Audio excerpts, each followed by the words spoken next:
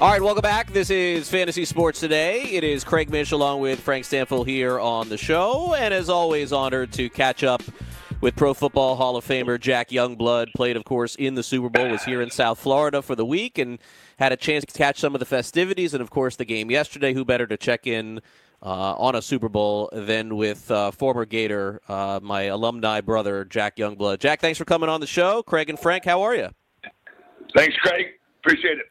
All right. So, Jack, first of all, your thoughts last night. I thought a pretty entertaining game. I thought South Florida, once again, did a pretty good job. Love to get your thoughts on how that game played out yesterday. It was very interesting, I thought.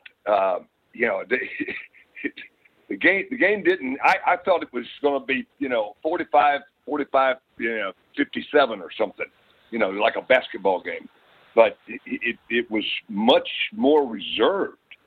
They weren't running the ball very well, but I really appreciated the perspective of what Mahomes did in that fourth quarter. I mean, he was cool. He didn't get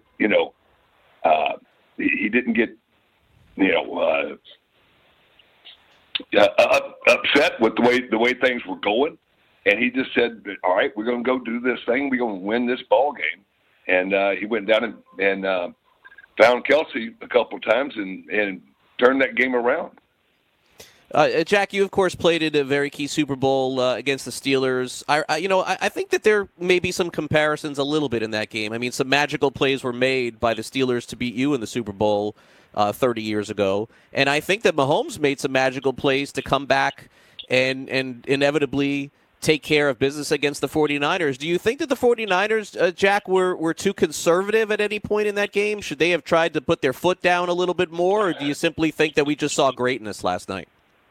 I think Andy had a game plan that that took away the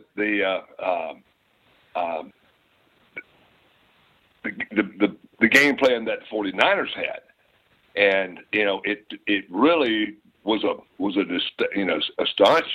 astonishing the way they delivered that and started controlling the line of scrimmage and took the ball away from them.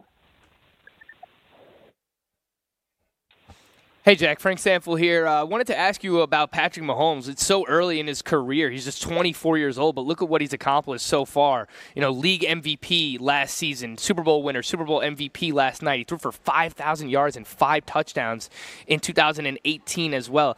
I just wanted to ask you, from a pure talent perspective at the quarterback position, where does Mahomes rank amongst the quarterbacks that you've watched and played against in your life? I'll put it this way.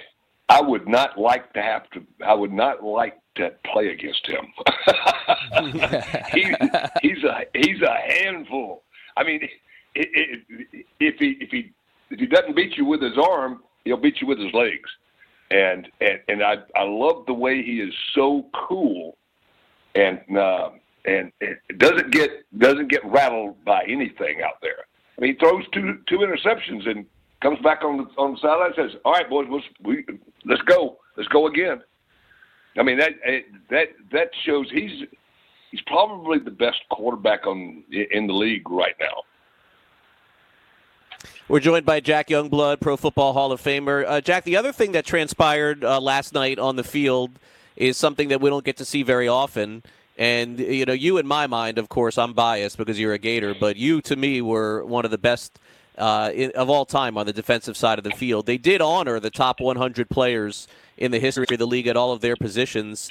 What was it like for you watching that on television, or I don't know if you were at the game, but watching that to see all of those legends on one field last night? That was awfully cool. It really was, and I'm proud of every one of those guys, and they certainly deserve that recognition of being the foundation of this league. Jack, I wanted to ask you about the 49ers last night. They end their season with 61 total sacks, including 13 in the playoffs alone. I mean, here's someone who knows something or two about getting sacks and getting after the quarterback. This pass rush and this defense for the San Francisco 49ers was spectacular all season long. I wanted to ask you, I mean, where do you think the 49ers go from here? What do they need to improve on? I mean, was it just, that they ran into the wrong team at the wrong time? Because it seems like they've got everything right now. They seem like a complete team. I'm just wondering, where do they improve? Well, I think they just need to continue doing what they're doing and crank it up maybe a notch or two. And they've got great talent. That Bosa kid he comes off the edge, and he's a handful over there. You got to put most of the time you got to put two people on it, and that changes the way you control the line of scrimmage. But that's what's so important about a player like that is that you're trying to control that line of scrimmage, and that's what they do it pretty good. We're talking to Pro Football Hall of Famer Jack Youngblood, of course, played with the Los Angeles Rams. And Jack, kind of a wild emotion as we look to the future of the NFL. And I know that you have still very strong affiliation with the Rams. They go from L.A., they go to St. Louis, and now they're back in L.A. again and sharing a stadium, at least as it appears, with the Chargers coming up here very soon. I'm sure you still communicate with the organization and understand what their plan is. Do you think that there's a strong future for the Rams in LA? Oh, absolutely. The LA fans are going to really appreciate what that stadium is like, and I think it's I don't understand the bringing in another team totally, but. I think it will work out okay. I think maybe it's just a rent thing. It's about renting out. I'm building this multi-million-dollar, billion-dollar stadium, and I think he's making Jerry Jones. I think he's making him want to change up what he's got there in Texas, improve upon that. Jack, I want to ask you, I want to stick with the Rams here and ask you about Jared Goff. We saw him regress this past season. Do you think that was because of the offensive line, the lack of talent there? I know they had some injuries. They lost a few players in free agency last year on that offensive line. And it's interesting that we're talking about the Super Bowl from last night, but a year ago around this time, it was Bill Belichick who really kind of, I guess, figured out the Sean McVay offense, and that helped defenses this season kind of game plan against that Rams offense. So what do you think happened overall with this Rams offense this past season and the regression of Jared Goff? Well, Jared lost a couple of his big assets. When you can't run the ball like you want to and control that line of scrimmage, it takes away from the game plan and puts you in a single action type of a skill.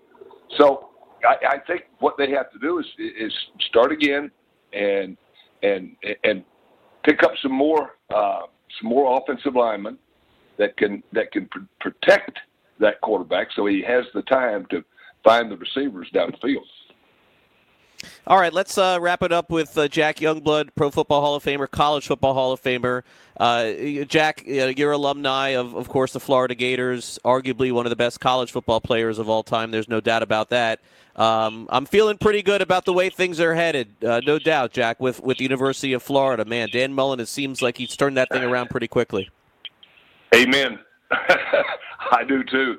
And the thing that I really like about what Dan's doing is that he's recruiting players that have talent and character, and that's a big issue, I believe, in college football today. You got to have some character along with the ability to be an athlete. All right, Jack, thanks again. Great seeing you here in South Florida, in Miami. And, of course, if there's a Super Bowl, legendary team, I would hope to see you on it for all the great things you accomplished on the field. Always good catching up with you, my friend. Be well, okay? Take care. Thanks, guys. Appreciate it. All right, Jack Youngblood, Pro Football Hall of Famer.